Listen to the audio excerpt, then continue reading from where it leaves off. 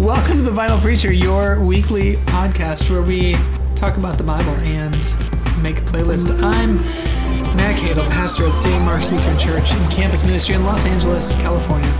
And I'm Zach Paris. I am the pastor of Lutheran Campus Ministry at the University of Colorado Boulder and a regular at Torchy's Tacos. Do you guys have Torchy's in LA? No. So they started in Austin. They're kind of a hipsterish sort of thing, and we got a Torchy's in Boulder right before the pandemic struck.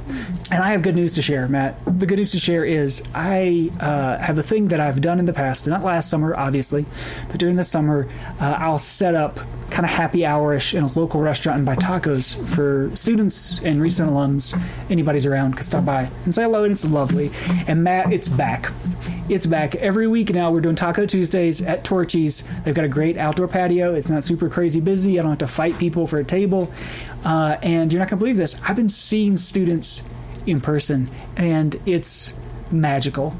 Matt, I didn't know you could see the people you did ministry with in person. And here's the really fun thing, right? So we appropriately, around the winter break, pivoted away from doing our weekly meal because that was all we were capable of doing, and instead focused on doing as many one-on-ones as we could with students, which was fantastic. And Megan and I built tons of supportive relationships with students, and so we know each other, but they don't know each other. Like, some of them have never met each other before because that didn't happen. And so last night, Matt, we were at Torchy's, and I said 6 to 7:30, stop by. I'll buy tacos. 9 o'clock, I'm finally like, I've got to go because I'm getting text from the vinyl spouse and I am going to be in trouble if I don't leave. And all these people who really didn't know each other just talking on the patio, eating tacos all night. And it was just the best night I've probably had professionally in 18 months, 20 months. I don't know. Amazing. Long time.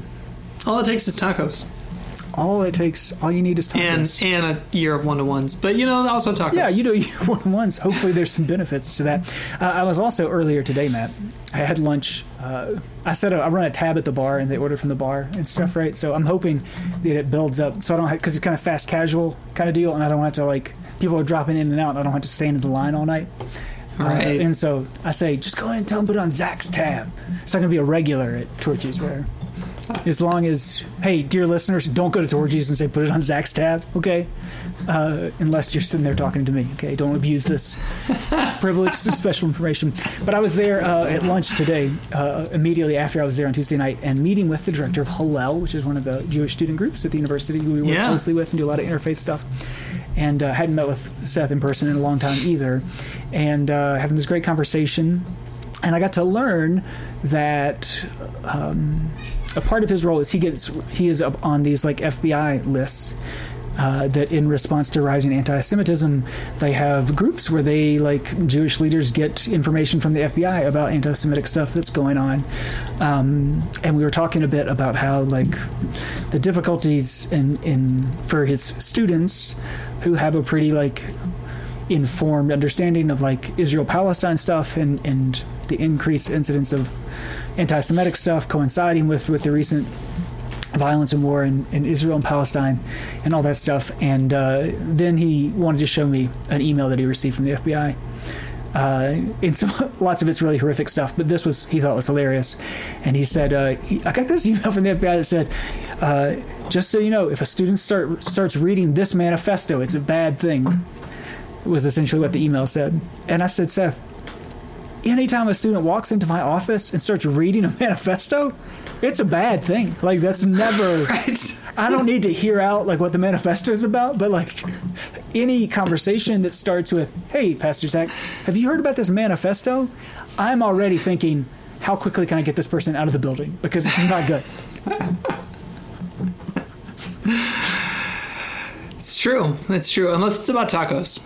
I mean, yeah, I'm ready to be proven wrong on this one, but so far, 100% of the time the student has started talking about a manifesto, I've not thought to myself, good leadership qualities in this one. I bet we need to get him in the leadership team. It's can we get him out of here?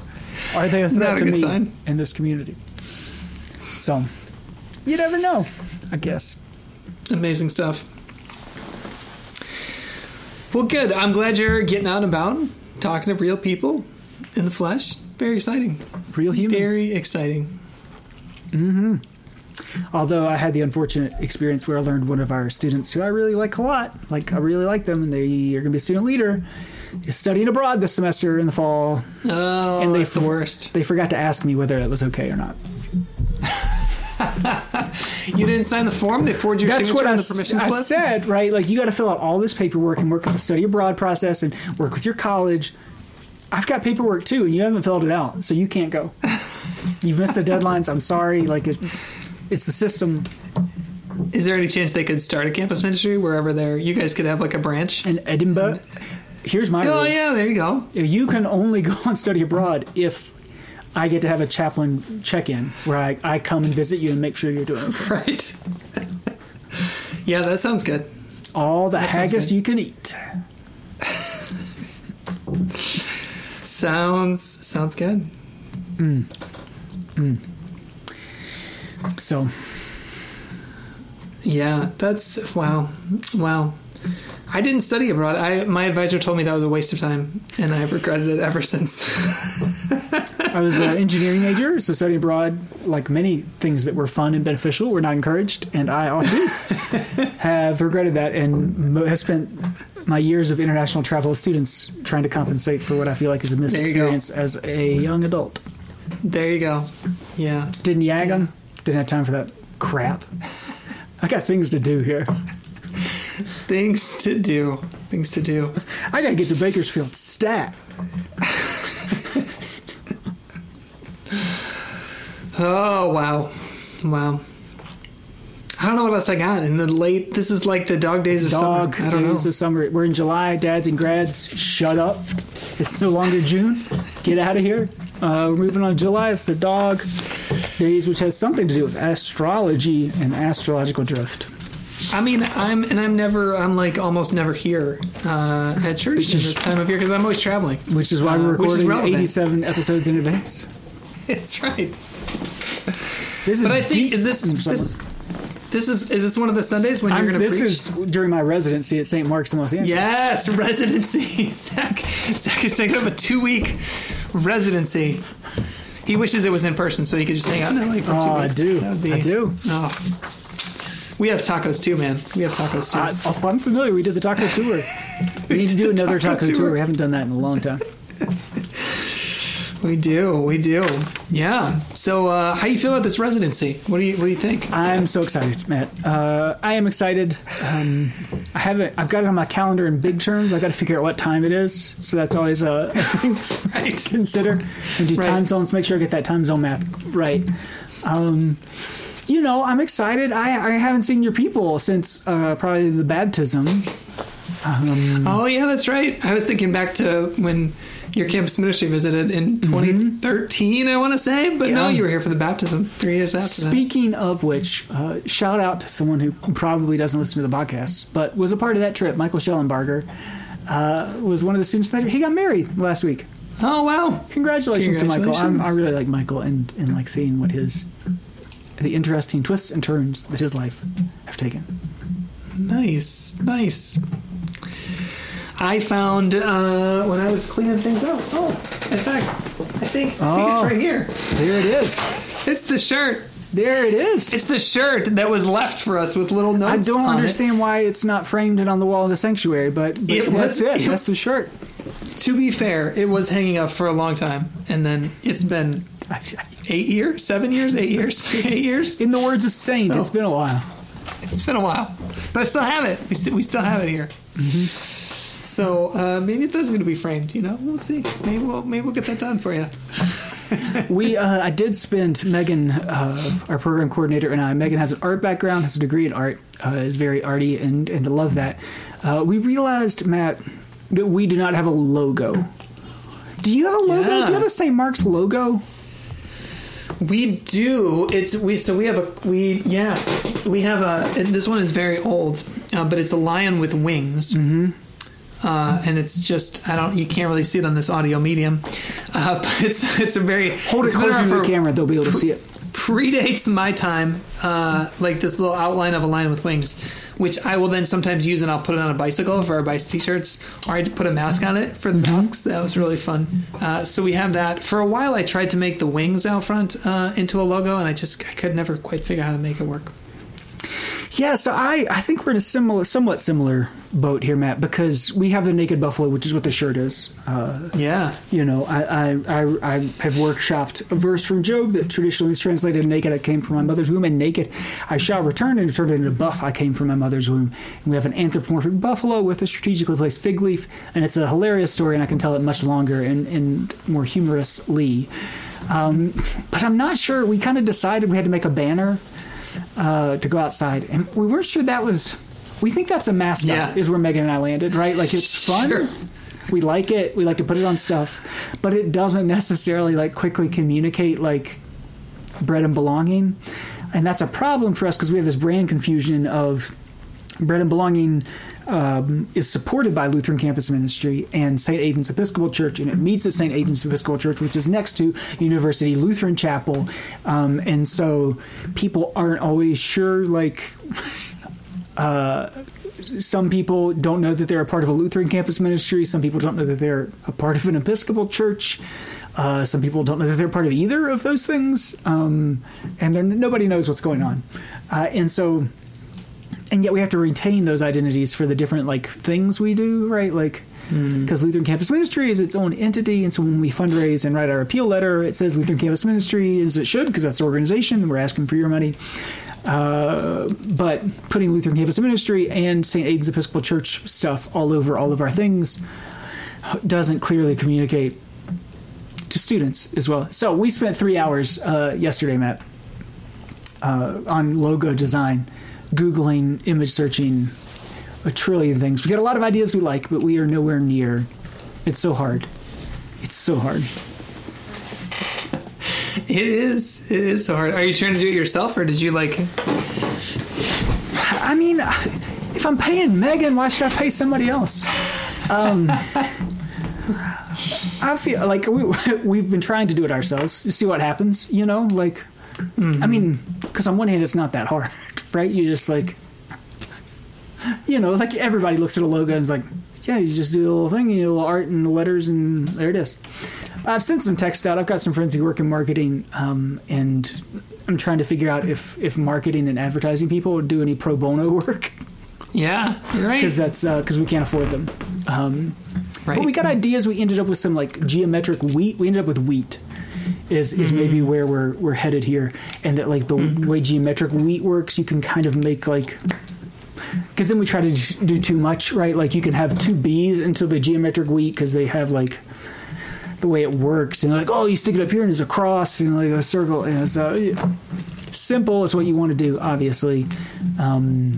I mostly am really liking the King Arthur flower logo, the new King Arthur flower logo. The new one. There's a new one. There's a new one. It has geometric wheat crown things going on in the middle. That's pretty cool. It's pretty cool. Nice. But we don't need a crown. I mean, we can't steal, first of all, from King Arthur, because a giant organization like ours would be in real legal jeopardy if we were to steal copyrighted images. Unlike our buffalo, which is definitely not made of copyrighted images that I found on the internet in 2011. But we'll see. We'll see where it goes. It's hard. Yeah. I mean, I feel like we made good progress, but like, whew. Yeah. Good luck. Good luck. Yeah. Logos are important and hard. Yes. Yeah. And then I tried to like workshop it with students at tacos, thinking like they might, like it'd be really helpful if you were really excited about a new logo. And they're like, we already have the buffalo. That's what people don't get. Students are so conservative. Like, which on one hand was a really good thing to hear from students who I haven't spent a whole lot of physical time with, to hear like, oh, this is mine. Like, this is mine. This is mine. We already have a logo. We have the buffalo, right? We don't need another one. Which is that like, they never tell you they've joined your campus ministry, right? Like, but like, all of a sudden you start using we, and I'm like, oh, you do, you like us, you really like us, right? And then there, of course, like students only like the things that they've however we've always done it since they've been around is the way you always have to do things, because stability and traditions are things they cling to in times of uncertainty, which is all of young adulthood. Yeah, indeed. Well, good luck finding that logo. And then when you're done, you can make the logo for the Vinyl Preacher. Oh, yeah, like the Vinyl Preacher. We have more of a logo, I think, than either of our churches do, because it says the Vinyl Preacher on the pomegranate record. Oh my gosh! Well, there's that, and then we have it on the T-shirt. There's like a gold record on the T-shirt. Yeah, that's pretty lame. It was made from free art through Custom Ink. And then, who wouldn't run another one of those shirts Nate, you just showed me, by the way, because it said the University of Colorado on it, and they won't run anything unless you get like express written permission from the university that says University of Colorado, which seems ridiculous. But wow, interesting. I feel like Nate Maxwell Doherty tried to make us a logo at one point too, and I can't remember what. Come on, Nate. I think he did. Did he send it to us? I have to look this up. You would have it, not me. Okay. I'll try to look that up. Well, let's see what these texts look like in the dog days of summer. I'm sure they're going to be. Do you know what I did last week?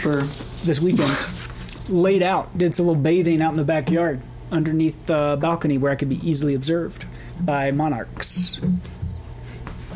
It's a good thing to do in the summertime. Wow. What are you holding in your pocket there? It looks like a magic wand. It's my owl letter opener. What? It's a letter opener with an owl on the top of it. It's much quieter than the Slinky that I normally play with during Zooms because I can't sit still. Gotcha. But we can sync if you want, but it's a metal. Oh, there it is. Yeah, there's the Slinky.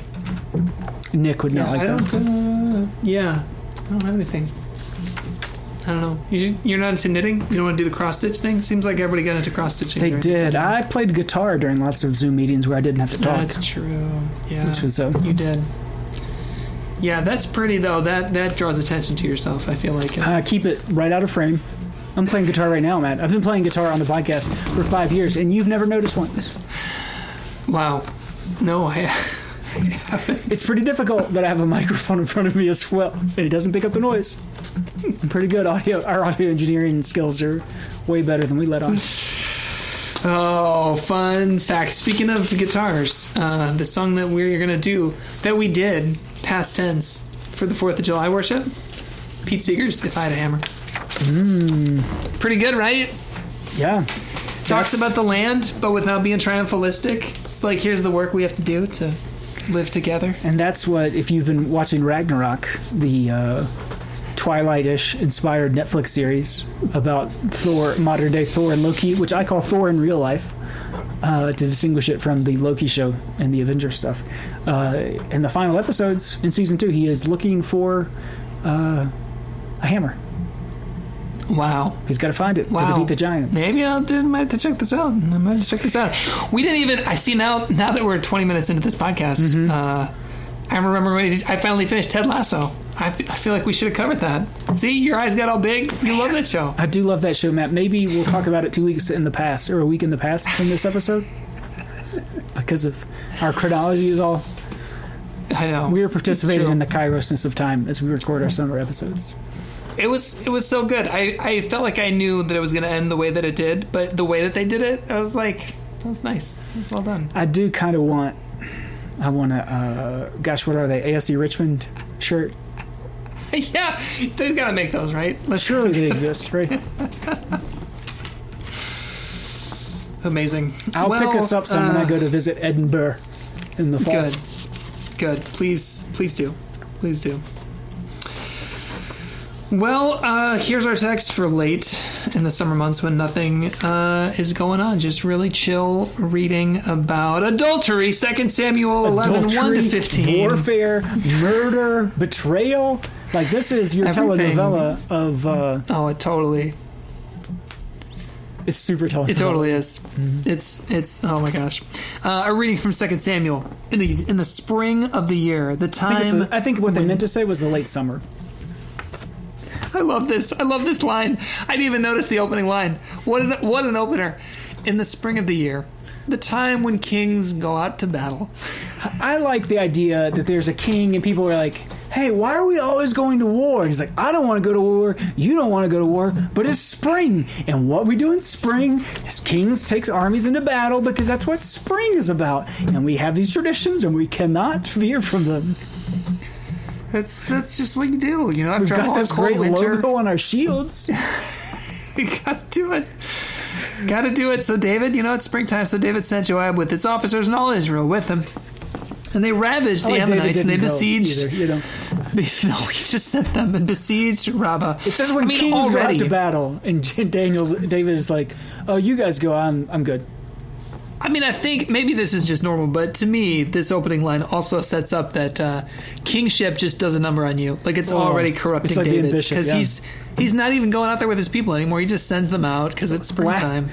2 weeks ago, he was dancing in the streets with the people, and now he's like, not anymore. David, you have to go to battle. Just send the people.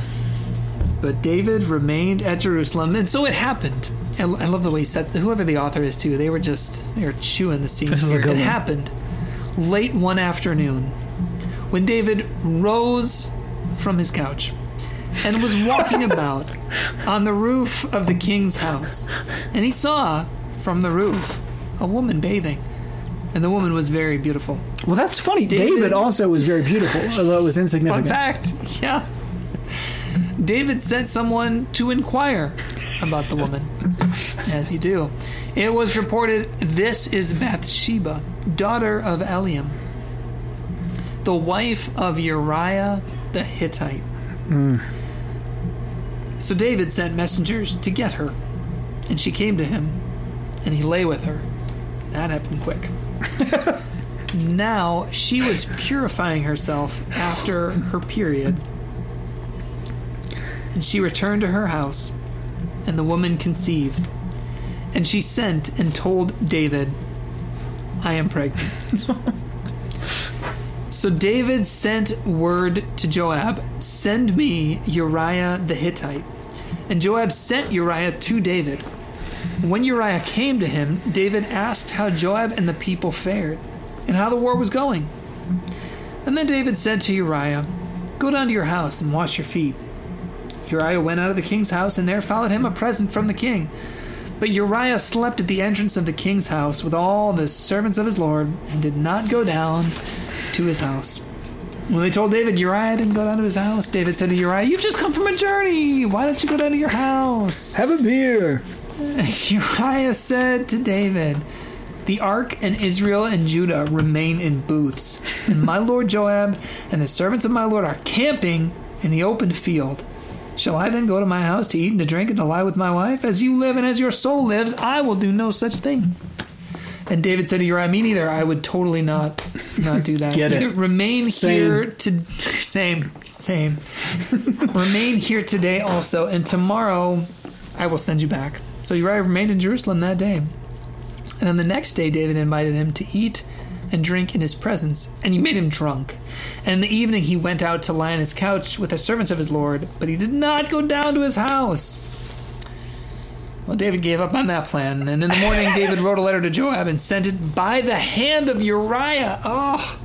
In the letter he wrote, set Uriah to the forefront of the hardest fighting, and then draw back from him, so that he may be struck down and die. Word of God, word of life, definitely life. I really like that David's note is completely unambiguous. Oh my God! Right? You could have just said, "Set Uriah at the forefront of the hardest fighting." That's all you really have to say. Like, make sure he's in the hard stuff, right? He's like, and then draw back. That's enough, right? Like that's pretty clear what he means. And he's like, just so you're clear, I want him to die. It's just so we're clear. Yeah, David is really pissed after a week of trying to get this to work. Yeah, this is bad. This is bad. We thought David was going to be a good king after he was doing so good after Saul, but turns out This is bad. This is real bad. I mean, it starts bad already. I mean, it sort of opens up right with the foreshadowing, like we said. Now he's just, as kings do. I mean, it really does set it up, where it's like, this is just what kings do, right? Kings, they go out to battle. And now David, that's what he's doing. He just sends them out. And then you can't battle unless you've been vaccinated, and David's still waiting on all the facts to come in on the vaccination stuff. So yeah, right. Just waiting for the science to play itself out. Definitely what's happening. And then, I don't know how Bathsheba is perceived in our, I don't know. Is this a Sunday school story? I mean, I remember learning it at some point growing up. Right. But she's definitely a victim here. I mean, like, oh my God, like the power dynamic throughout here. While everybody's out of town, calls you to the castle, the castle. Yeah, you don't have a lot of power as a. And she doesn't even go back. She sends word to say she's pregnant, right? Yeah. She does not seduce him or anything. This is not that kind of story. This is just pure power play from the king. It's really bad. It's real bad. Mm-hmm. And then, then there's this reveal in verse 5 that she told David, "I am pregnant." And again, like we were talking, I mean that "I am pregnant" reveal, it still works today. Like that is just a timeless reveal that changes the game. In this case, it really continues to set things in motion. But what a reveal! Still works. There's some powerful words, Matt. Like, dear listener, just call somebody who you care about and cares about you, and just say, "I am pregnant," and you're not going to get you're going to get a reaction out of them. Yeah. I mean, we talk about, when you're talking about preaching, words create worlds. Words have power. Here's some 3 words. A lot of power. David sent word to Joab.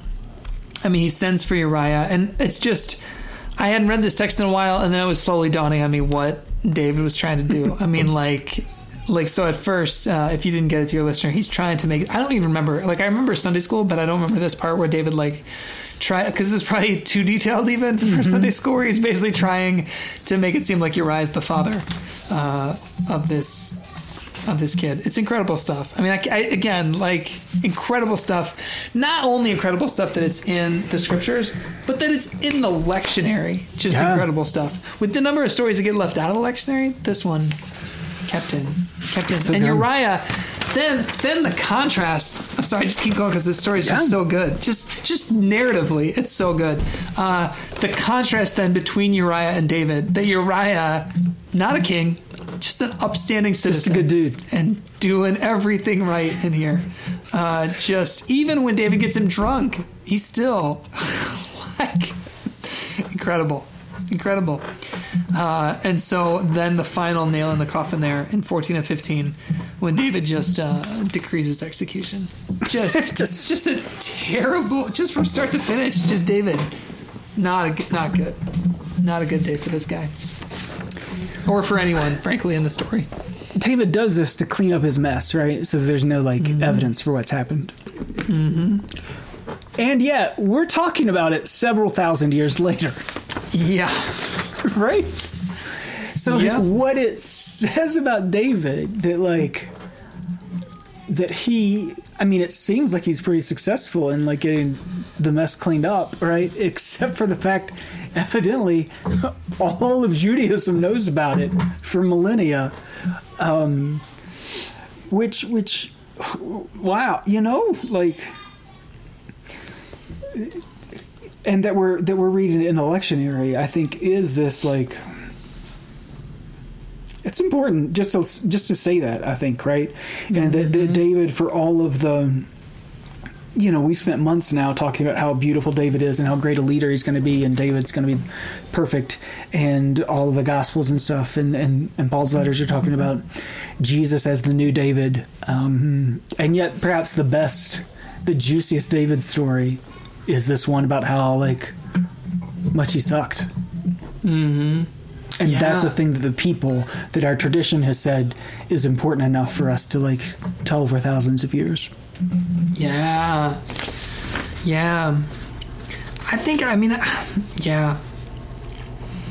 I'd go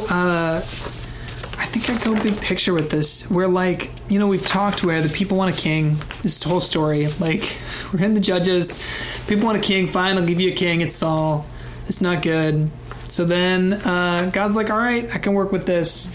It's not good, but we'll do the best we can. Here's a king. Here's another king. And I feel like here we go again. Like, this is another example of, okay, God can work with this. Still not good. This is still just kingship in general. The power, when you set up a power dynamic like this, it's just not good. It's just not. It's always gonna end badly. It is the lesson that I've continued to be impressed by, that I've learned about in I've not been there, but in some light study about the Lutherans in Madagascar, and compounded with what I've learned from. I first learned about it from, I think, John Green, and talked about some gameplay studies and stuff where that it might be an important thing for us in our Western ears to hear that power is an entity to its, like, in its own, like, it exists by itself, and that as much as we ever wield power wields us, and so it doesn't matter how. I mean, it's going back to my Facebook rant. Like, it doesn't matter how well intentioned you are, or how beautiful, or how faithful you are. That when you have power does what power does, and you are the tool for its work, not vice versa. Yeah, like, especially this kind of power, right? Like from organizers to Dr. King, we'll talk about power as a neutral thing that is simply the ability to move or act, right? And so it's also this, like, this concentration of power, this pattern that we have to try to concentrate power in the wrong thing, right? Like, God sets it up so that, like, God's the ultimate power, and then we're gonna just, like, figure out how to distribute things, and instead we keep trying to find, like, where to put the authority. Like, please, just take it from me. You do it for me. And we're still surprisingly, here in 2021, still dealing with weird authoritarian vibes that we're constantly trying to, like, fight against. But there's another T-shirt, The Vinyl Preacher, like, weird authoritarian vibes. Weird authoritarian vibes. This is what happens, people. This is what happens when you concentrate power in the hands of no one man should have all that power. It's just not a thing. Well, Matt, we are doing the semi-continuous, which turns out to be the quite complimentary path through at least July, because we're here in John, Matt, the beginning. It's time. It is time. Time to move to John. Time for John. It is time to talk about bread, because you are going to spend the next 5 weeks, dear preacher, in the 6th chapter of John, and these aren't even like bread of life. We haven't even got to bread of life. This is the amuse bouche of the bread text here. So here we are. Fun fact, Matt, this is one of the only stories that appears in all 4 Gospels. Jesus went to the other side of the Sea of Galilee, also called the Sea of Tiberias, and a large crowd kept following him because they saw the signs that he was doing for the sick. Now Jesus went up the mountain and sat down there with his disciples. Now the Passover, the festival of the Judeans, was near, and when he looked up and saw a large crowd coming toward him, Jesus said to Philip, "Where are we to buy bread for these people to eat?" Note, a large crowd moving, and Jesus does not say, "Where are their wives, that I may sleep with them?" He says, "Where do we buy bread for these people?" And he said this to test him, for he himself knew what he was going to do. Philip answered him, 6 months' wages would not buy enough bread for each of them to get a little. And one of his disciples, Andrew, Simon Peter's brother, said to him, "There is a boy who has 5 barley loaves and 2 fish." If I had $1 for every time at church I was like, "Hey, look, there's a boy with 2 barley loaves, with 5 barley loaves and 2 fish." But what are they among so many people? And Jesus said, "Make them sit down," which is really fun. It's a good Jesus quote. Now there was a great deal of grass in the place, and so they sat down, about 5,000 in all. Then Jesus took the loaves, and when he had given thanks, Jesus distributed them to those who were seated, and so also the fish, as much as they wanted. And when they were satisfied, he told his disciples, gather up the fragments left over so that nothing may be lost. And so they gathered them up, and from the fragments of the 5 barley loaves left by those who had eaten, they filled 12 baskets. And when the people saw the sign that he had done, they began to say, this is indeed the prophet who has come into the world. And so, Matt, when Jesus realized that they were about to come and take him by force to make him the king, to put him up in that tower, he withdrew again to the wild places, to the places where the bandits and the wild animals and the dangerous stuff lived up on the mountain by himself. When evening came, his disciples went down to the sea, got into a boat, and this sounds familiar, started across the sea to Capernaum. And it was dark, and Jesus did not yet come to them, and the sea became rough because a strong wind was blowing. When they had rowed about 3 or 4 miles, they saw Jesus walking on the sea and coming near the boat, and they were terrified. But he said to them, it is I, do not be afraid. And then they wanted to take him into the boat, and immediately the boat reached the land towards which they were going. The Gospel of the Lord. Thanks be to God. Or praise to you, O Christ, I guess, is what you're going to tell me. There you go. Why don't the lectionary... We don't need the stormy sea on top of... I mean, this is like hits on hits, hats on hats. It's too much. Why did we add that on there? This is like what? I mean, I guess they're like, do you really want 6 weeks in chapter 6 of John? I guess it starts and ends. Like, he's like traveling on the sea at the beginning and the end. That's interesting. I wonder what they want us to do with that. Interesting. I feel like the bread would be enough, though. The bread's enough. I mean, that's the whole point of the story, isn't it? Woo! That'll preach. We're done. Yep, there it is. Different picture of a kingdom here. Jesus refusing to take the crown, which, for the record, David seemed pretty enthusiastic about taking. I mean, I don't know. He didn't seem like I'm not gonna... He didn't even do false modesty. He was sad about Jonathan, but... Right. Yeah. No, Jesus just leaves. Withdraws to the mountain. Deuces. Throws that Irish goodbye on him. Couple of news and notes here, Matt. There's some subtle stuff that you might not notice in this greatest hit. Jesus went up to the mountain. So this feeding is happening on top of a mountain, which sounds pretty and sounded musicy to us. Again, a reminder that in the ancient Near East is an inappropriate place to eat and to gather people outside of the walls of towns or houses. Is the place of social vagrants and thieves and not a reputable place. And yet this group of people has gathered with Jesus to eat. You know, it'd be like saying, let's go have a picnic in the desert, or let's go have a picnic tonight in a dark alley with your family. So it's happening in an inappropriate place. That's a place of outsiders, for sure. And then a wheat thing, to go back to the logo, the boy has 5 barley loaves. Barley is not as good as regular wheat, so barley would have been much cheaper food to get and less good, like much crunchier. And so it's poor people food. Essentially, it's poor quality bread. And so this is your justification for serving Wonder Bread at communion. You can point to John 6 here, because that's the kind of bread that they're serving. And finally, what makes this account different than the synoptics account of this story is that Jesus does the work here. Jesus distributes the bread. Jesus feeds the people, literally. Instead of just giving it to the disciples, he'd go out and do it.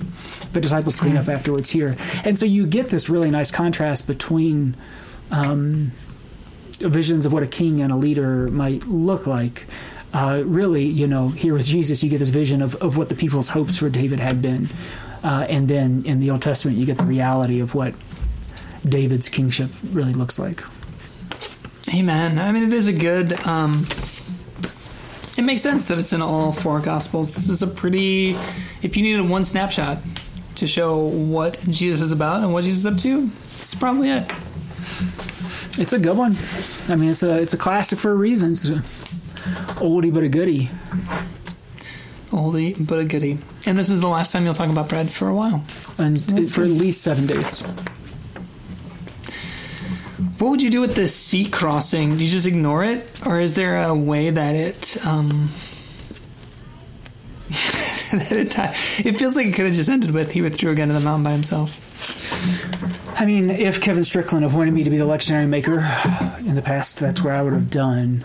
I think that the good news in that, like the kind of good news to push it towards altogether, is that you can't put the power of God like in a box. Jesus refusing to take the crown. Jesus like withdraws. God's going to do what God's going to do. And it is unpredictable and wild. And you can't put it in a palace. It won't stay there, you know. Can't put it in a palace. If it wants to sweep across the face of the deep, you can do your Cortez the Killer here. Your Neil Young and Crazy Horse dancing across the water is what you find Jesus doing. Man, put that on the playlist. I love that song, by the way. That song is so good. It's about nothing. And Neil Young says it's about nothing, but like, oof, I love Cortez the Killer. I don't think I know that. I'm going to have to look it up. Cortez. Full disclosure, I learned about it through a DMB cover. And it is a good DMB cover of. It's a super jam band. Like, Cortez the Killer is pretty long, especially for Neil Young. It's like 7 minutes. 6-7 minutes. And so it lends itself to the jam bandy thing. And nonsense lyrics, Dave Matthews is here for that. I love any Dave Matthews reference. Well, since we've already transitioned into the playlist, what are we listening to during these classic texts? Matt, for that second Samuel text, you got to be listening to another oldie but a goodie by TLC. You got to be playing Creep. Because that's what David is doing. He's creeping. And then, you know, I can just see David on top of the roof having gotten off of his couch, which we didn't even talk about how silly that line sounds. Yeah. He's like, he was playing video games, he had Cheetos, he'd just done some edibles, and he got off the couch, and he looked, right? But he looks down there, and he says, "You got the look." And so that's the Prince song that I'm going with. A little more sinister in David's version than it is in Prince's version. And finally, new album out this week in whatever universe we're living in, from his Golden Messenger. It's pretty good, and I really like this track called Sanctuary, which is it talks about like to the bones and stuff, right? And like there's this, I think, really organic vision of the good news of the life and power of God on top of this mountain that's growing in an organic way all the way to the bone. So Sanctuary, Hiss, Golden Messenger, North Carolinian Durham-based band. Awesome. Well done. I also had Prince. You got the look, because how could you not? Great. That's the one. The other one from Sign of the Times that I put on there is It, which is also a very dirty song. So you got to have a dirty song for these dirty readings. And then for the gospel, something a bit warmer. How about the Highwayman Crowded Table? That's good. That feels good. That's a good one. That feels good. We'll end in a heartwarming. I'm about to go see Brandy here in a few weeks, in real time, in podcast time. You know, Red Rocks with the Colorado Symphony Orchestra. Wow, that sounds cool. I bought tickets for it like 2.5 years ago. Well, I hope it's good. Enjoy Red Rocks. Will do.